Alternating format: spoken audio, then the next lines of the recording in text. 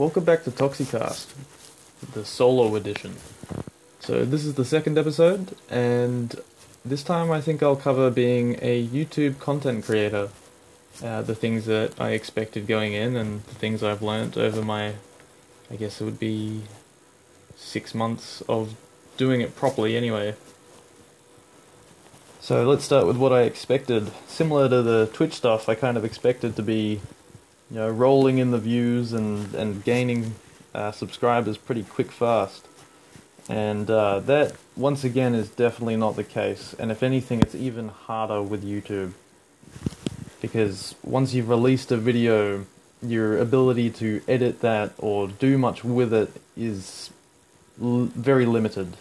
So if you realize that you could have done something better or whatever else, it's not like you can just pick it up the next day and just turn on your stream like Twitch.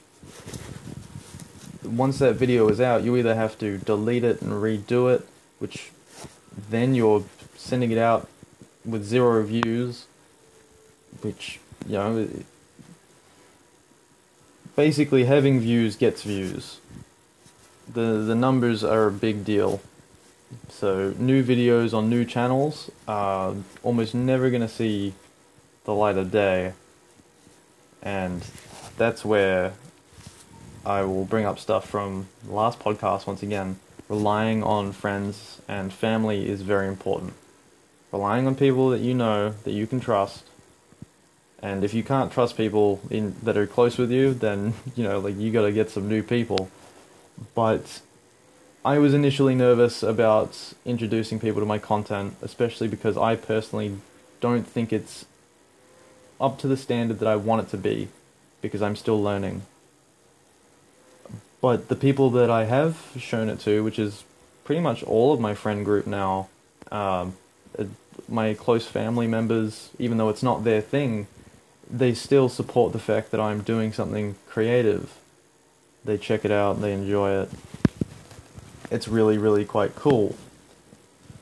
And in doing so, even though my YouTube stuff is a lot less successful than my Twitch stuff, I'm only at 20 subscribers on YouTube, I know that if I continue to keep going, I can't necessarily, as bad as it sounds, I can't go any further down. I'm already basically at rock bottom. I'm climbing up. So the help that I'm receiving will obviously help.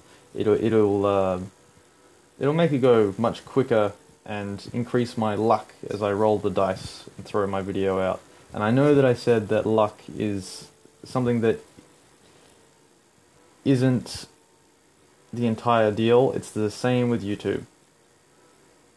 YouTube, another thing that I learnt, I sort of knew about it already, but I didn't quite realize the extremity of it, is your thumbnails are such a big deal along with your titles. My goodness. It is crazy how big a deal it can be. So unless you're really, really lucky somehow, and you're monopolizing a certain niche that people actually want to visit, you are going to be battling it out with hundreds to thousands of other people vying for the same thing. So you need to make your videos look more attractive and sound more attractive. So you need to make a nice thumbnail that provides whatever sort of information you want to convey to get someone to click on your video. Same with the title. Now, if you have an audience already, that's fantastic, because a lot of the time they'll click on your stuff because they're, loyal followers that enjoy your content, hopefully. So that's really good, and you need to keep that momentum up. But starting, to get that momentum is very, very difficult, as I have learned. And I am still practicing different strategies, different keywords when I release YouTube videos, different types of thumbnails. Like today, actually, I released a Soul Calibur review, and for the first time, I've decided to try and use clickbait. Which, if you didn't know what clickbait is, I don't know why you're listening to this, but I'll explain it to you. Clickbait is essentially what it sounds like. You're baiting someone into clicking. It's essentially like luring people in with something false. So in this instance, I'm presenting a Soul Calibur 6 review. However, my thumbnail has 3 attractive ladies on it that are related to the game, but their presence in my thumbnail doesn't really mean anything because I'm not talking about them, I'm talking about the game.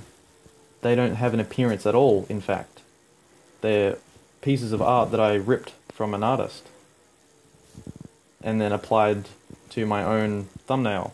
I removed their backgrounds and did that. But I wouldn't be the only one. But it's the same with stream titles. YouTube video titles. You can clickbait really hard with those, and I mean, that's a huge deal on YouTube. But people are starting to catch on now. Using certain capital letters and whatnot is considered clickbaiting, and the internet is starting to get very wary of it. So, probably not a good thing to pick up, but if it works, it works. Now, I had one more point, but I'm struggling to remember what it was.